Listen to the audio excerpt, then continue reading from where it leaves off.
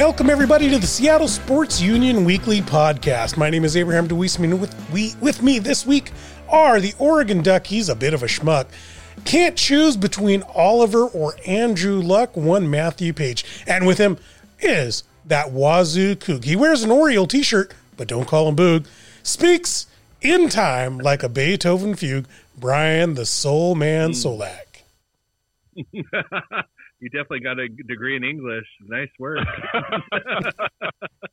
Why can't I choose between Oliver and Andrew Luck? I don't know. I choose Andrew. As a quarterback or as a GM of a football How about franchise? just as a human being? How about that? Okay, well, maybe you're not familiar with Oliver's work. He's got an architecture degree. He can design me a house. So, and he's rich and cool. But I don't know, Oliver Luck is getting sued by Vince McMahon. Yeah, can't beat that. Yeah, I'm okay with Andrew. Okay. Speaking of Vince McMahon, apparently the Nature Boy, Ric Flair, is the daddy to Lacey Evans' baby? Is that going on?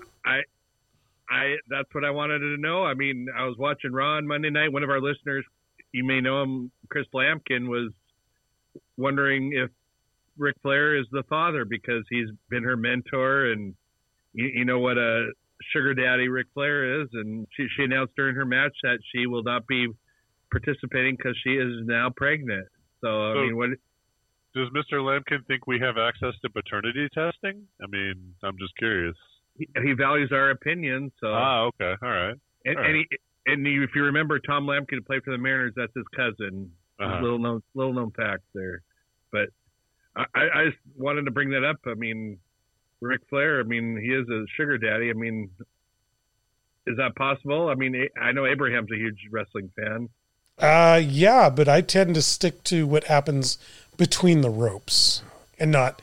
I mean, what happened? What happened last time we saw Ric Flair outside the ropes? Right. He sexually molested. Orange hair girl. What's her name? Becky Lynch. And by the way, if you go to WWE's network, they scrubbed that out of the replay. Yeah, they did. That got retconned real fast. So I don't know. Yeah, sure. Why not? Does he have bastard children all over the country? Probably. He does. I heard he's got 7, 8 kids. I mean, yeah. So he's a regular Sean Kemp. I don't know if he's broken Sean Kemp's record. Sean Kemp could field a baseball team, right? Make sure we. Well, if you pass down the talents, they'd all be pretty good athletes. True. So, true. That'd be a pretty decent team. I will. Speaking of Lampkin, by the way, and we'll get to the Mariners in a minute. God, I'd take him over like half this effing damn team right now. Oh my God. I was looking at the roster. We'll get to that in a minute. Let's start off with the NFL Football League, the National Football League. Big news today. Yes, the No Fun League. Big news today. Carson Wentz, who is a Bison from North Dakota State, has been traded to the Indianapolis Colts. Third round pick. Migrated, would you say? He herded. He was herded over to the Indianapolis Colts. And that was for a third round pick and a conditional second. We're talking about a former Pro Bowler, 2017 Pro Bowler. Not a great record last year, but he's got 89 career quarterback rating, 2 years, over 100 quarterback rating. Everybody thought he was the next greatest thing since sliced pudding. What do you guys think about sliced pudding? Yes. Have you never had sliced pudding? I've never had sliced pudding. No. Well, if you ever have do you guys know what black pudding is? Nope. Okay. Anyway, bread? It's like blood sausage, but it's pretty great. It's pretty disgusting. I don't know where the Scottish come off. Anyway, making this stuff. Anyway, yeah. So was that worth the sidebar about sliced pudding? Okay. Let's get back to the main point. Carson Wentz. What do you guys think?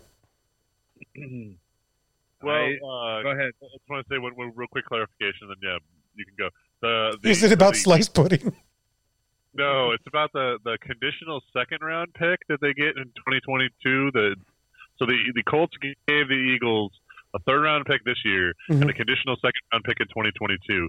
But if he takes more than 70% of the snaps, 75% of the snaps, that second round pick turns into a first rounder. Yeah. Wow. Correct. So it becomes a little more balanced. Now, go ahead, Solack. I'm sorry I cut you off. I just wanted to add that. No, you're good. I hate to say it, Abraham DeWeese has mentioned this before about Frank Reich, the coach of Indianapolis Colts, and he is a hell of a quarterback, and I believe he is a former offensive coordinator for Philly, and I think this is a great for Carson Wentz's career, and I think Reich can resurrect it. And wait, which part do you hate to say, that he used to be a quarterback coach, or? Now that you're right about. Oh, okay. I just wanted that to come up again, that I was right. So thank you.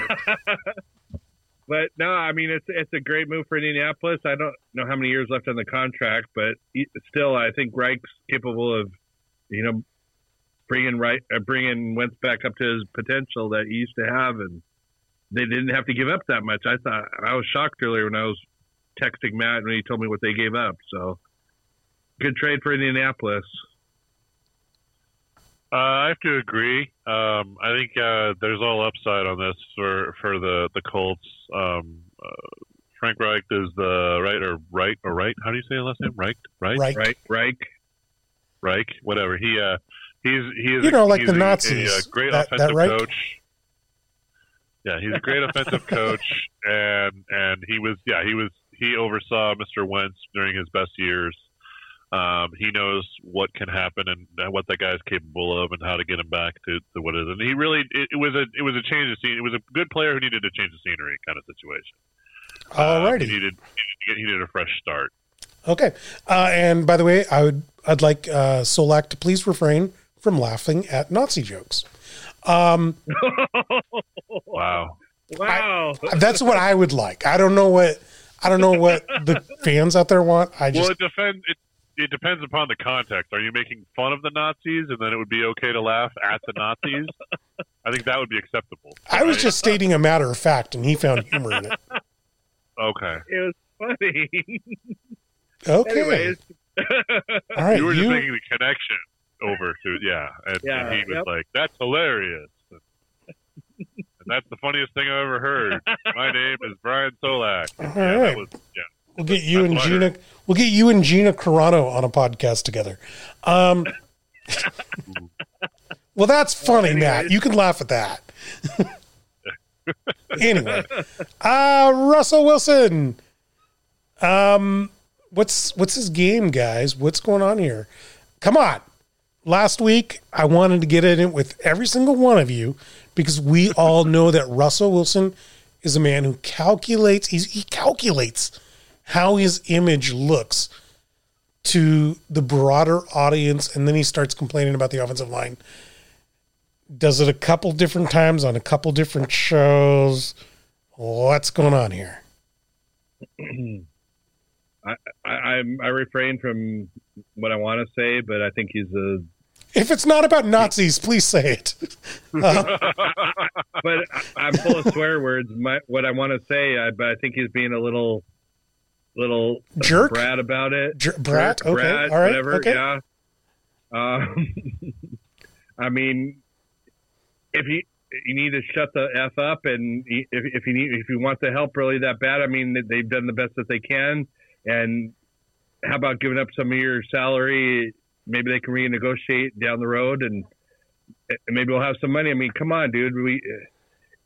If we re-sign everybody, what is it? They said that we have less than $1 million of spending money in this offseason. I mean, I don't know who you can blame that on anybody, but Matt Paige, it sounds like the Soulman is not happy with your Seattle Seahawks and your quarterback. No. Well, suddenly there's a problem and they become my Seahawks. They're not yours anymore.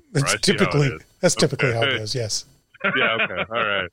Yeah, no. So, first of all, I want to note before I get into this that today there was breaking news of that they have raised the minimum salary cap. 180 million now.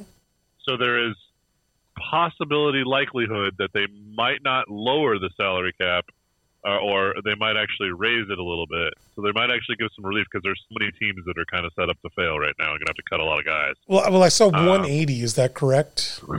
Yes, I believe so. Which is only a little bit less than what it was last year. Yep. Well, no, that's the minimum. It's the minimum salary cap is up to that point.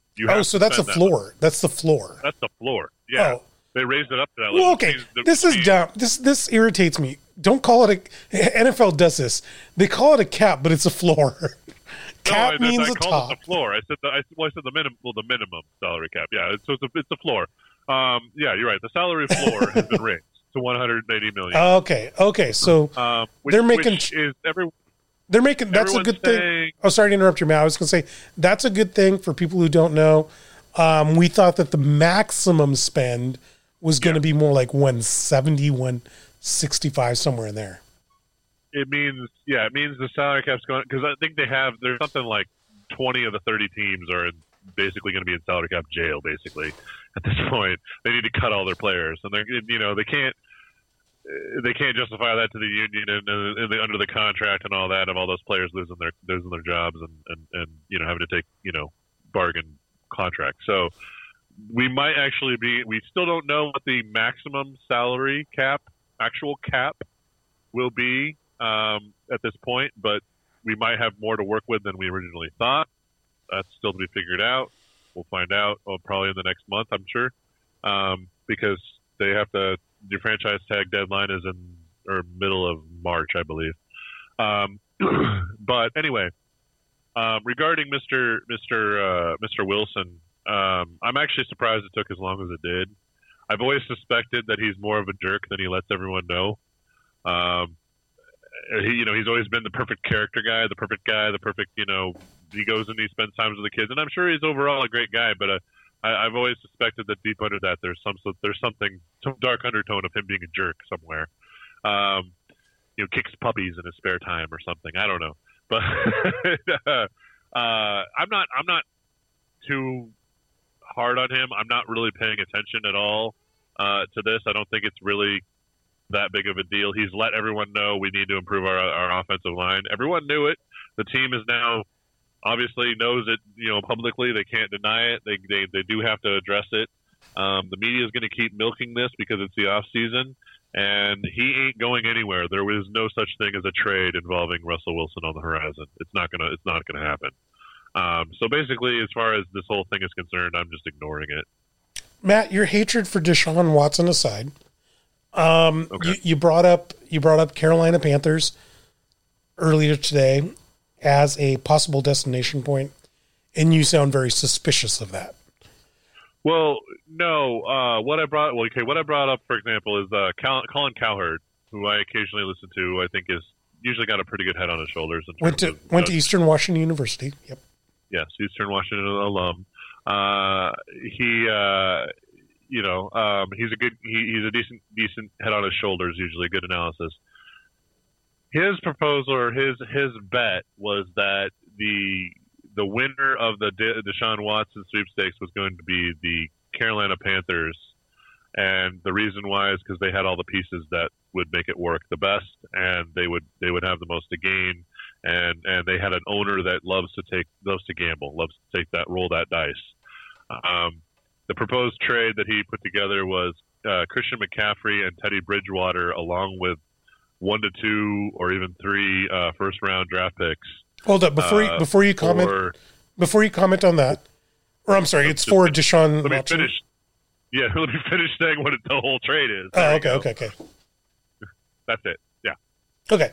Solack, do you take that you are the GM for the Carolina Panthers? You don't have an owner that's telling you to do this. You actually have a choice. Do you take that? Because I know that in a heart. That sorry to interrupt you. I'm sorry, but I take that in a heartbeat. I mean, they have an up and coming offensive coach. Was he the former head coach of Baylor? I believe he was. But that team needs to change. They need to kind of do a rebuild anyways, and they proven last year with McCaffrey out. They found that Mike Davis was a decent running back. They could fill that spot. Deshaun Watson's a much better quarterback than Teddy Bridgewater. Their defense is decent. I mean, they got a couple good wide receivers. I'd take that in a heartbeat. It's not like they trade their first-round picks every year or draft crappy like our own John Schneider. Matt, you don't think go for that. Matt, you don't think Watson's the top 6 or 7 quarterback, right? Because you're against this. You're against this trade. I am against this deal, and the reason why is, what is the first thing that the GM and the coach did when they had their first draft this last year? They had like 8 picks, and all they used defense. every defense. single one of them on defense. Yep. He's come in and he wants to build a defense. He's not necessarily a hardcore offensive guy. He came from Baylor, but he's not exactly a hardcore offensive guy. He played linebacker. He's a defensive minded dude too, and he's obviously wants to build a pretty good defense. Now, I look at Teddy Bridgewater, and I've always liked Teddy Bridgewater. I think he's got the talent to be he's a game manager. He's never going to carry your team. He's not a franchise quarterback in that regard, but he doesn't hurt you. And Christian McCaffrey is the face of the franchise. He's the absolute face of the franchise. He's the only good player they had for quite a while, since Cam Newton left at least, and even before Cam Newton left, he was way better than Cam Newton.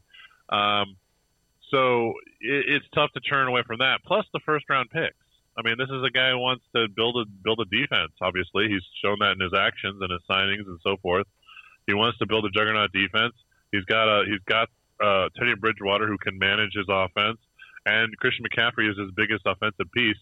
Why do you give all that up for an incremental upgrade at quarterback?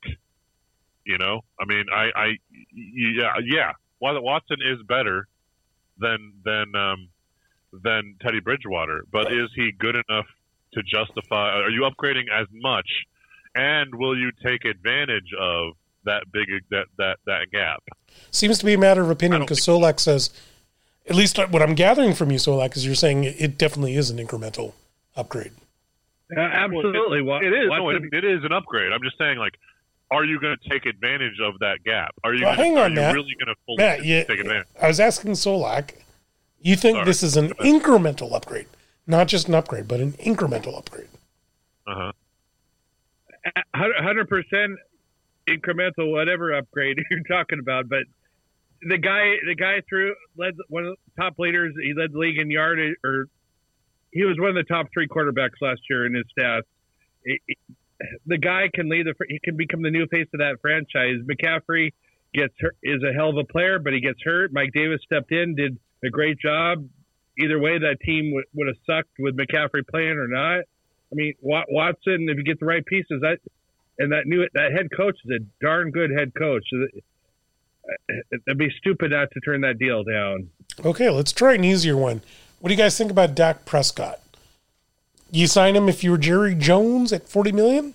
Or if you're Jerry Jones, do you try to get Russell Wilson? What's the franchise fee? I mean, sorry to interrupt, but I mean, I think they're going to franchise. I mean, what are they going to? What is the going rate for the franchise? It's an escalator, so it'd be about $50 million next year. Wouldn't it be the second time they? It'd be the second time they do it. Yeah.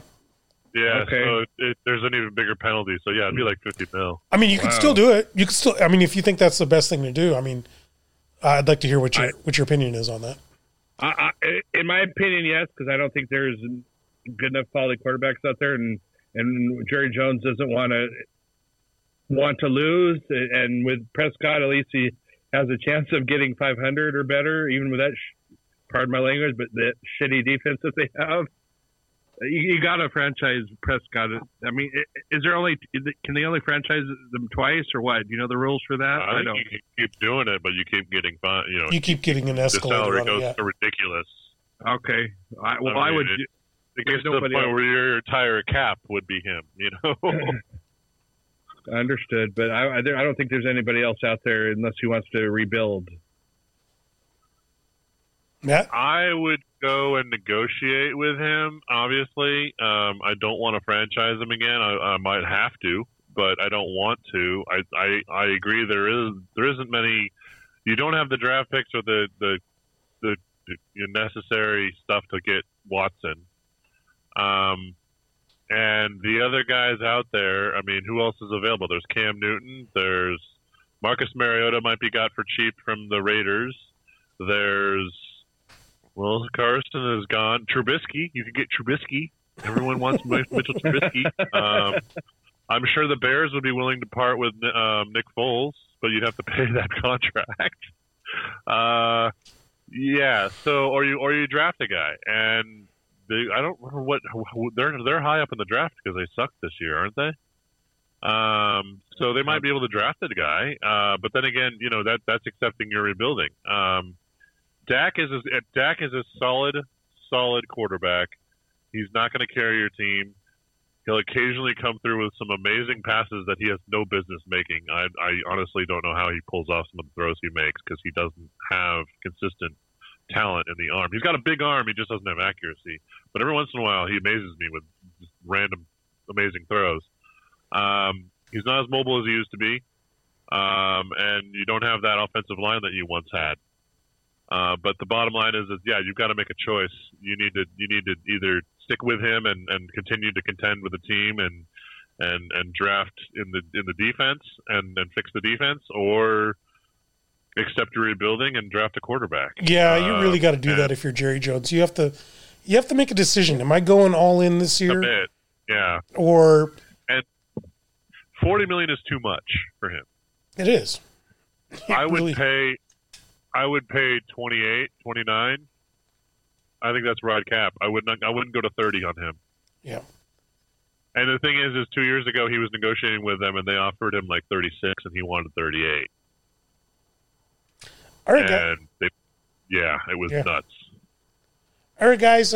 Pitchers and catchers reported, and we're in spring training. None of us can go to the games, but there's still spring training, and it's baseball season.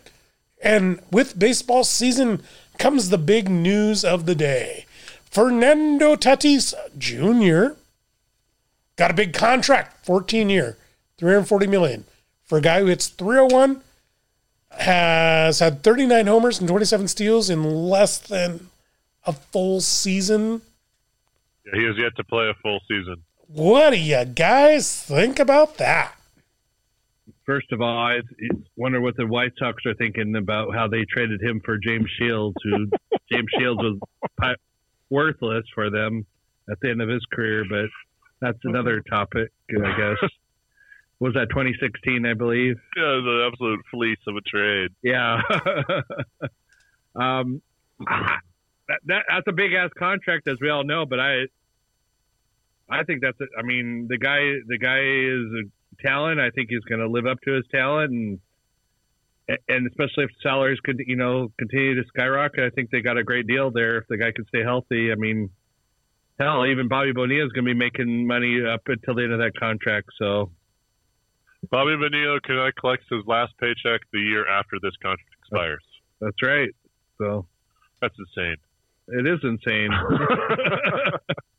But Tatis is, he's going to be worth it. It might be a lot of money, but he's going to definitely earn that contract, in my opinion. Really, Matt? Really? Well, he's shown he can carry himself. He's improved, with a shorter season. He improved on his numbers from the year before, with even less games. I'm gonna anger you right now, Abe, by telling you he's already produced 7 WAR in not even a full season played, which is insane. That's like Mike Trout levels almost. Yep. And he's 22. The reality of the thing is that it's an incredibly club-friendly contract. Yes, he has to stay healthy and keep playing. But even if he doesn't get better than he currently is playing, if he continues producing at the same level he is, and for the next, say, 8 years of that 14-year contract, they will absolutely make money on the deal, and it'll be a successful contract. or he hits a sophomore slump and never recovers. There is that. There is always that possibility. But I think he's one of those guys that we know who he is and we know what he is, and he's not gonna. He might have a slump here and there, but he's not gonna fall off the face of the planet. So WAR, for all of you listeners out there, WAR is a stupid stat made up by nerds in their mom's basement. It stands for. Hang on, Matt. Matt, you've had your say. I'm speaking here. I've got the floor here. Now, WAR is a stupid stat for angry nerds in their basement of their mothers, and it stands for women always run away from these people. And so, yeah, you're thinking about WAR. I couldn't care less. I mean, only an idiot would bring up the fact that Juan Soto of the Nationals has a 9.7 WAR. That guy's going to ask for a lot of money, isn't he? He's also a what's the Soros client? Boris client. That's what I mean. Boris Scott client. Boris. So he's not signing until he hits the free agent market and then highest bidder. And his number, the first number in his total value of the contract will start with a 5. I guarantee it. 500 million, you mean? Yeah, 500 million. Right now, the most expensive overall top value contract in the game is still Mike Trout with 410. Brian the Soulman Solack. You're also known as Ronald Acuna, right? Are you angry as hell that you only signed for 100 million? No, at the time that was a hell of a deal for Acuna Matata. Acuna Matata? We're going to call him Acuna Matata.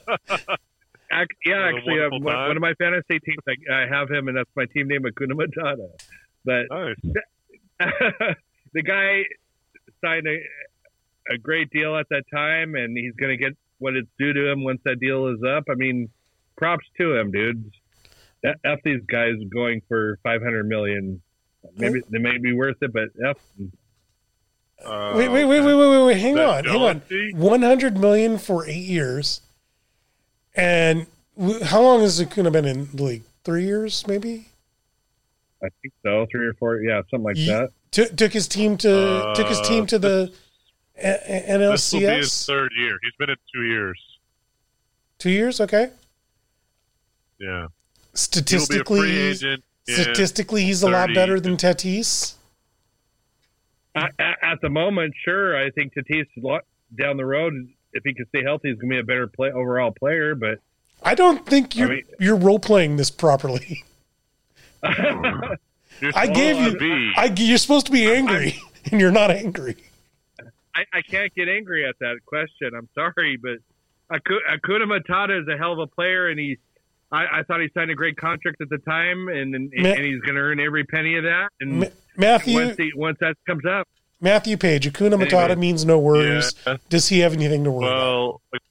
Acuna Matata has, for comparison's sake, he has played essentially 2 full seasons, and he between his career so far, and he only has about he has an 11 WAR. Can we stop using WAR and give us numbers that actually effing matter, Matt? 7. Matt, give us some numbers that actually matter. But my point is that's a number that matters. It doesn't matter to me at all. Give me something. Give me something. Give me something an average listener actually gives a damn about. Acuna signed after 3/4 of a season that he played, his rookie season. He signed an 8-year, $100 million contract. Yeah. At age 21. Yep.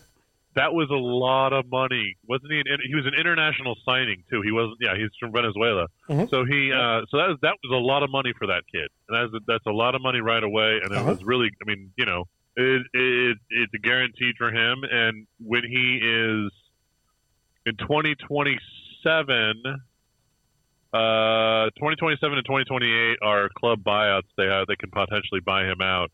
But so he'd be, he could leave the contract when he's 28 or 29, and still get another big contract afterwards.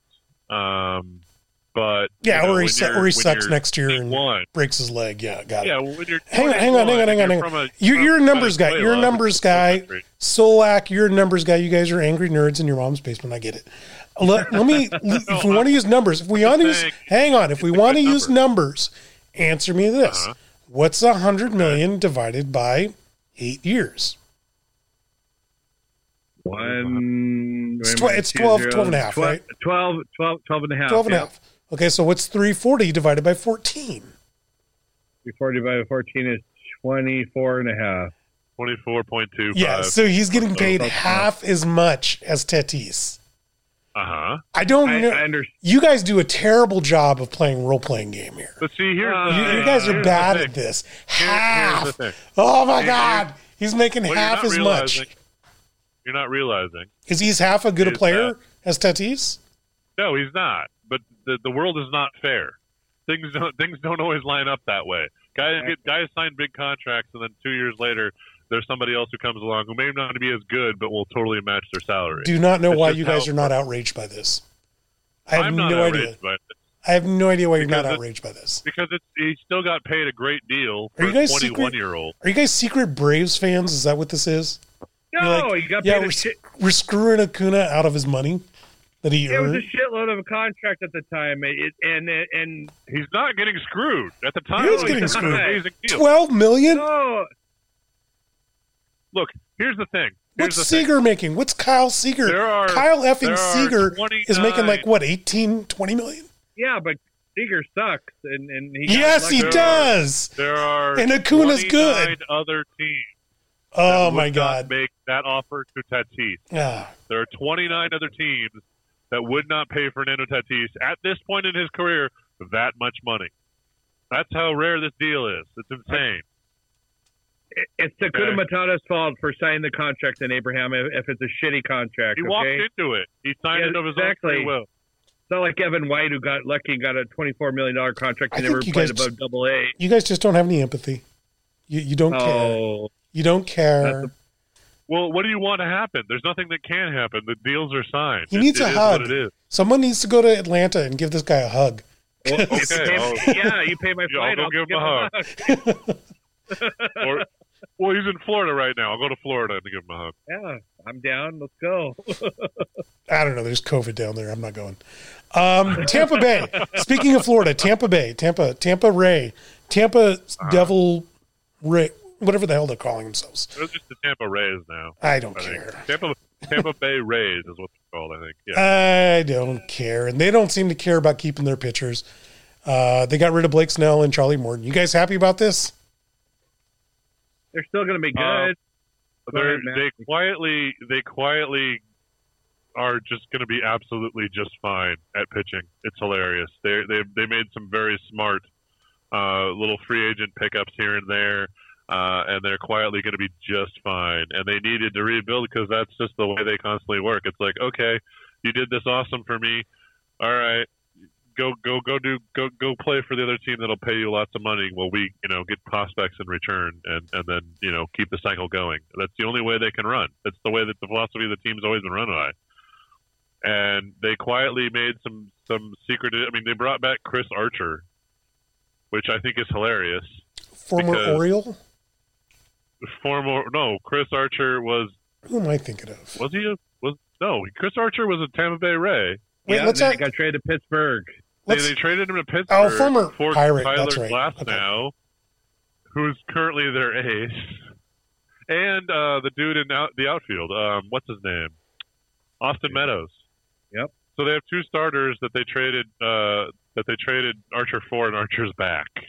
And then they also, who else did they pick up? Solack in the free agency. Wasn't it Rich Hill? They made another good signing. Wasn't it Rich Hill? It was Rich Hill. Yes, Rich Hill. Rich Hill, yeah. Yeah, and so the way they run their pitching, they won't rely on. Oh yeah, they got Wacha back too. Waka.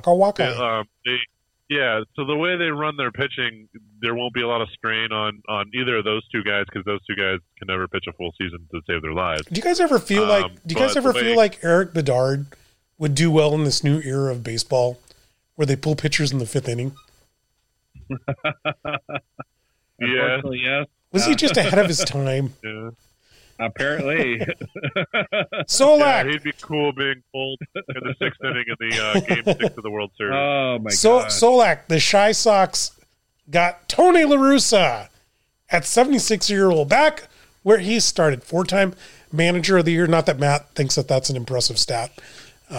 But 3 times World Series champion. You happy that a 76-year-old man, angry old guy that smokes a lot, or was that Piniella?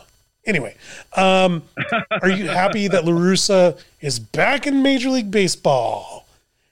Yeah, he's still got a great baseball mind. Yeah, he might be a drunk. I mean, I know he got pulled over for drunken driving. That's what it was. Okay. But I mean, they put a solid team together, and the guy still knows his baseball. And I mean, most people have them favored to win that division, and I agree. I think they're going to win that division over Minnesota. I think they got enough talent to. They're not going to go all the way, but they're going to win that division for sure. Can the 76-year-old manage a bunch of 22-year-old hotshots? Yes.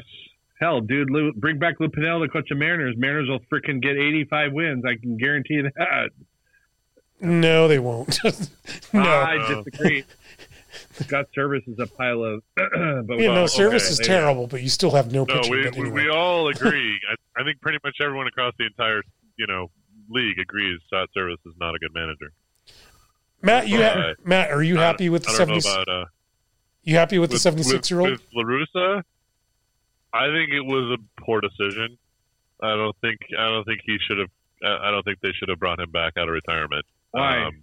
I just don't think he's all there anymore. And there was some controversy because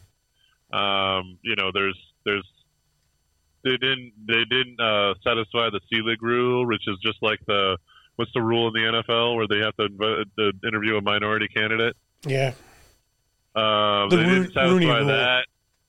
Yeah, the Rooney Rule. It's just like that. They call it the C-League. Apparently, they call it the C-League rule in baseball.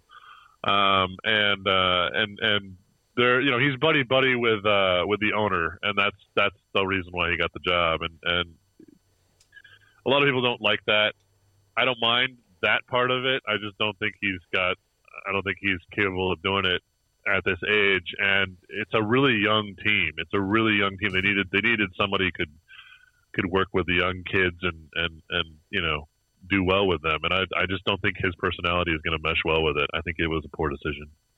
Oh, I'm going to say this. I disagree because use Jack McKeon as an example. He was 78 years old when he led the 2003 Florida Marlins and they won the World Series. Completely different temperament kind of guy. Completely different guy. But I still think La Russa has a better mind than McKeon. So I'm not saying he's going to win the World Series, but they're going to. That roster is pretty damn good. So I don't know. They were damn young too. The Marlins. The Marlins are young on that year. It's still that year too. They're still. No, I thought they stacked with a bunch of veterans. I thought they spent big bucks, got a bunch of veterans, and then got rid of them all. No, that was the first time around the Mariners won. Oh, okay. The second time they actually had homegrown talent. Yep. Because they had the second time around. No, the third. You're talking about the third time around. The second time around was with Josh Beckett. I'm so upset about the Marlins. I mean, they have 2 World Series, and the Mariners got what? Nothing. 0 ever. Yep. To be continued. Speaking of a bunch of nothings forever, the Chicago Cubs were considered miserable losers for most of their existence. Now they're pretty much insufferable now that they've won a World Series. And their fans are angry. They're livid, I say. Solack, do they have a right to be mad that the team is tearing down?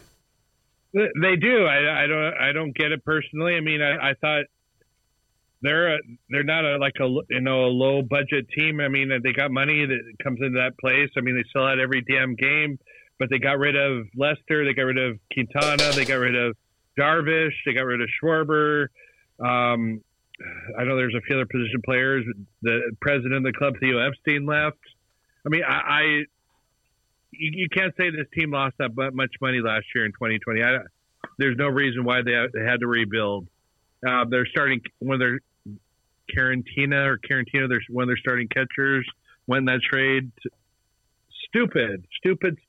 But Matt, whatever, that's their problem. Are there fans, and is that club stupid?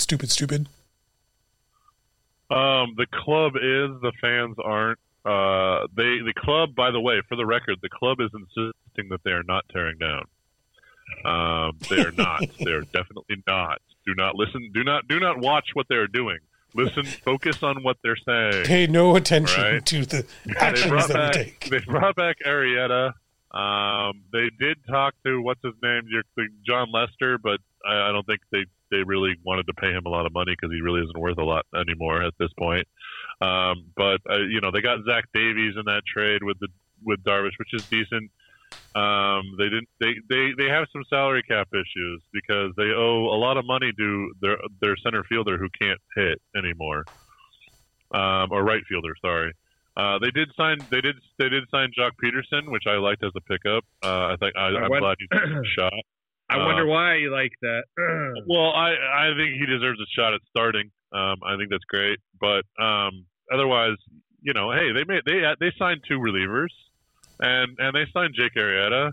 What are you talking about? They're not tearing down. No, they're tearing down. Solak, what are you talking about? You're alluding to something, but remember, we got listeners out there that don't know what we're talking about. Jock Peterson, how he played for that COVID-filled team, the L.A. Dodgers. And Matthew Paige is a biased L.A. Dodger fan. True. I take a section. I object to the word COVID-filled. One player does not make an entire team of 40 guys COVID-filled. I don't know. You put cream in a Twinkie, it just takes one shot of cream to make it a Twinkie. Well, good analysis there. Anyway, get back, Matt, to what you were saying. Sorry. I just want to make sure the audience understood the context here. Yeah, okay. I'm just saying, in general, they're taking a step back and they're trying to cut costs, and they have every right to be angry because the Cardinals are stepping forward. They've had the steal of the century trade, and what's that trade? For our listeners the out there. Nolan Arenado acquisition from Colorado, where Colorado got absolutely nothing in return for their best player. And so the Cardinals got tougher. The Brewers have shown consistently the past couple of years that they're hanging in there. They're going to continue to be tough. And the Cubs are taking steps backwards. All right. Yep. Well, let's go ahead and talk about our Seattle Mariners. I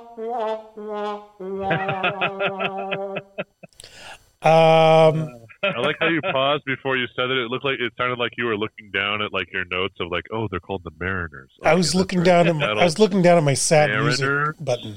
I know, but it sounded like you were having to remember the team name. I don't. Yeah, I think they're called the Mariners. Honestly, I decided a couple of years ago I'm an Aqua Sox fan, and I'm only the Mariners are a corollary team that I'm required to talk about. Aqua Sox schedule came out today, by the way. Just a side note, we're getting really excited. They start in May. So it's a 120 game roster. Do you guys know? Not roster. Season schedule. Do you guys know if that's going to be the norm, or does it go up to what the AAA does, which I think is 140 something? I heard 130 something eventually. I think it's going to be more on a regular year, but they're starting spring training late this year because of COVID, and they're not going to let they're doing spring training with the AA and the AAA guys, or no, the AAA guys and the Major League guys, but then they're not going to let the AA guys and the A guys into the spring training facility really until afterwards. So they'll be doing spring training later. I don't know. I feel like 100 lower later. I feel like 120 is just fine. I think that's a good. 120 is fine, but we'll probably get maybe about as many as 20 more. Well, here's the deal, though: is if you look at the quantity of teams in the Northwest League, that gives you home and home, and it works out evenly. I do like that, and I love the idea that every Monday is a travel day, and they just play one team the entire week. So. If Spokane comes here and I really want to see somebody on that team, I have plenty of opportunities to go. Oh yeah, and especially like pitchers, you'll get to see the whole rotation basically. Yeah. And because they're now high A, for example, the last year that we had 2 years ago now, when we had the last Aqua Sox season, for example, the prospect that I like that I'm looking forward most is Brandon Williamson, and he pitched. He started 9 games and he pitched 16 innings because they had an innings cap on him because he had pitched in the playoffs in the college beforehand.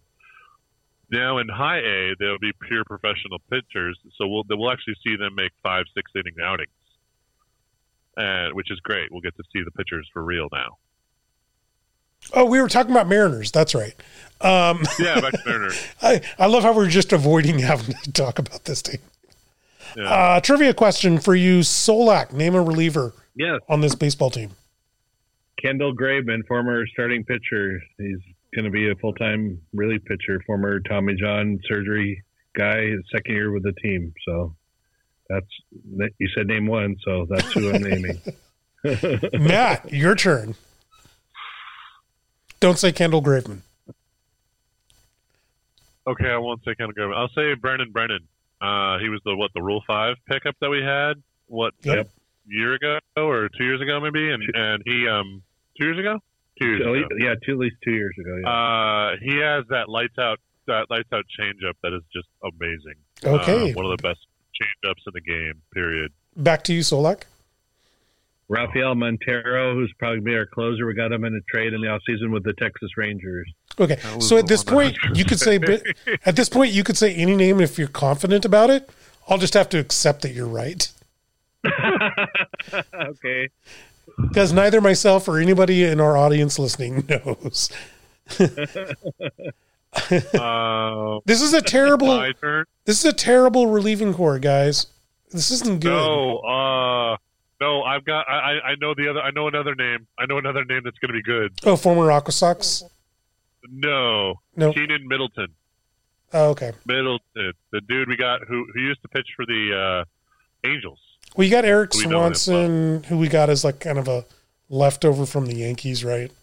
Wasn't he in the Mets trade? Maybe. Yankees. It's part of the Paxton trade. Okay, with Paxton. Okay, that's right. Yeah. And then you got who's the guy from the Aqua Sox there? Newsom, LJ Newsom. Oh, okay. There's another Aqua Sox. Joey Gerber is the other Aqua Sox. Okay. There's another one after that that's potential. Not sure that our friend Ian Loney should know because he went to Gonzaga and he's from Spokane. Wyatt Mills? Yep. Hey, we met him. Didn't we meet him in Bellingham? I don't think so. That's not the guy we met? Okay, all right. No. It was an outfielder. Yeah, all right. Well, for all our listeners out there, don't worry about remembering any of these. In 2 years when we compete, it's going to be a completely new set of guys. We'll have Ken. Well, in 1 year we'll have Ken Giles, whatever. Giles, yeah, he's good. He's legit good. He's just going to miss a year. What do you guys think about the all lefty starting rotation?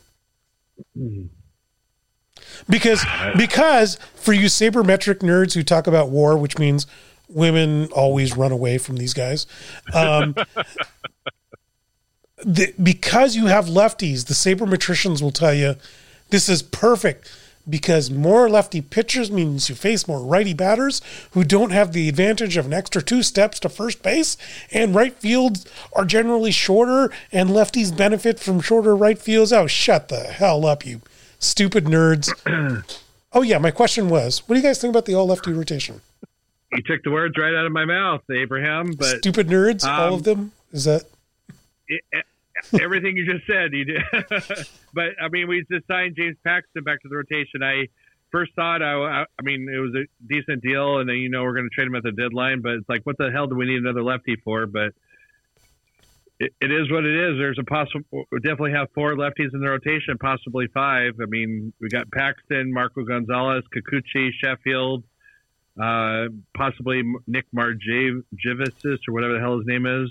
And then Marge. Everyone Margevicius. Marjavicius, and then Chris Flexen, a righty, we signed in the offseason, and then Justin Dunn has a chance. But I mean, it's a throwaway season. Does it really matter? Exactly. It's a growing season in terms of we're getting guys in that we know we're burning Kikuchi's last year. Yeah, so Kikuchi's not here next year. Justin Dunn belongs in the bullpen. Paxton's here just to eat innings, so who cares what lefty or righty he is. Marge is, we'll see what he's got still again. Flexen, I'm not convinced that he can pitch above the Aqua Sox level, but we'll see. Sheffield showed some glimmers there last year. We'll see if he can continue. And Marco is a solid number 3. And then we got to think about Logan Gilbert, who's going to be up this summer. Logan Gilbert will be at some point, and there will be a bunch right behind him. All right, guys, this infield's got a lot of defense and no offense. What do you guys think about that? I think I'm not worried about Evan White. I know he did terrible with the bat, but he won his first Gold Glove, which he deserved. And I'm not worried about him long term. He'll put it together. With you go to second. Second is a vacant hole. Second is a hole in which you could it's a black hole. All light and energy does not escape that bag. Dylan Moore will get the share of the duties there. Shedlong might get some more at bats to try and prove himself, but I think Shedlong missed his chance. Kyle Seager at third. He showed again that he's still viable, but overpaid. But he's still viable and he can carry himself. But he'll do fine. And then J.P. Crawford. He is what he is at this point. He's a Gold Glove shortstop, light hitting, but he hits enough to carry himself and not hurt us actively. Yeah, there isn't a big bat in the infield. But I do need to mention Ty France, who we got in the Nola deal to the Padres, who was a kind of a throw-in, who is an intriguing bat because he almost bat 400. What position does he play for our listeners? 25 dingers. He played third in the minors. They've also tried him out at second. He didn't do too well at second. I think he's going to be getting a lot of reps at DH this year, but he might also get some time at third, spelling Kyle Seager, and might potentially turn into our future third baseman. Dude almost hit 400, but it was the PCL, so take that with a grain of salt. So 300. The Pacific Coast League is known for hitting. Take off 100 points. Not quite that low. You don't take off 100 points. You take off like 50. No, the point is... Hang on. Soulman, we need you to settle this argument. Okay. I think Evan White is a decent first baseman. I don't think he has a hell of a glove, but he was a rookie, and I don't think he deserved the Gold Glove that he got.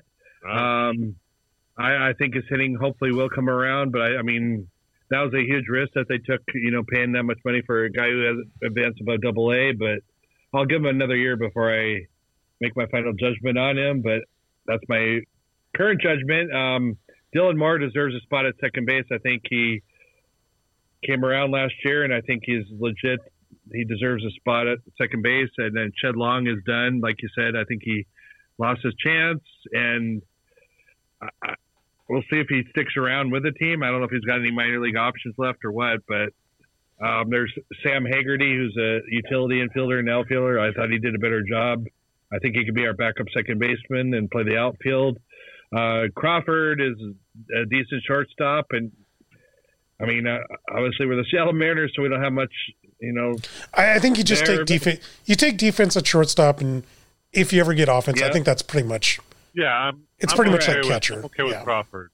He's hitting 260, 265, and maybe 10 to 15 dingers, and he's got Gold Glove caliber defense. I think you're good. I think you don't throw that away. Let me put it that way. Keep going, Solack. Seager's last year. Thank God. I mean, appreciate his contribution over the years, but I'm glad he's going to be moving on. And Ty France, I like what you said about him, but I mean, that's not an intriguing prospect to play DH every day. So obviously, it's just pretty much another out. Whoever plays DH, and oh my God, we got so problems. Is that true though? Is that true about DH? Hang on. Is that true about DH? Yeah.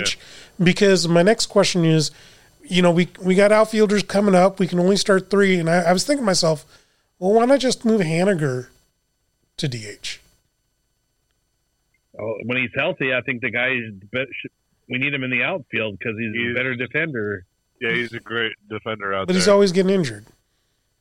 Understood, but right now we don't have too much out there that can freaking. We got guys coming. We got guys coming up. I don't care about this year. I really don't care about this year. I mean, I'm talking about coming up.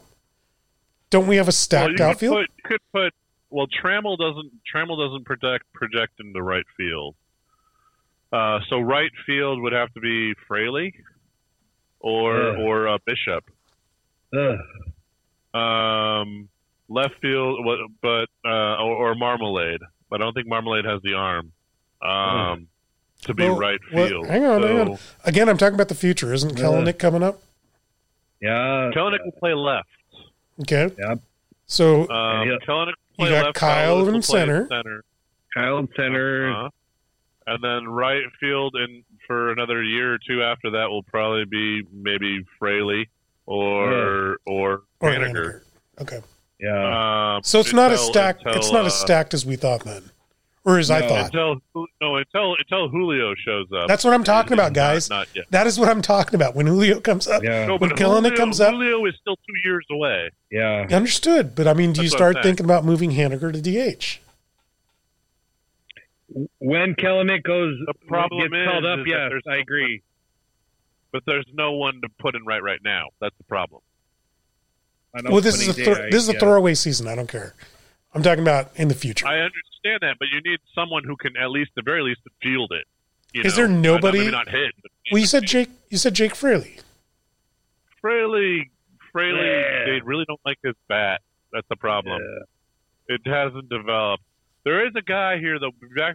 Before we moved to outfield, I wanted to talk about one other guy for the infield who might make the roster as a utility guy. Our former Aqua Sox, Donnie Walton.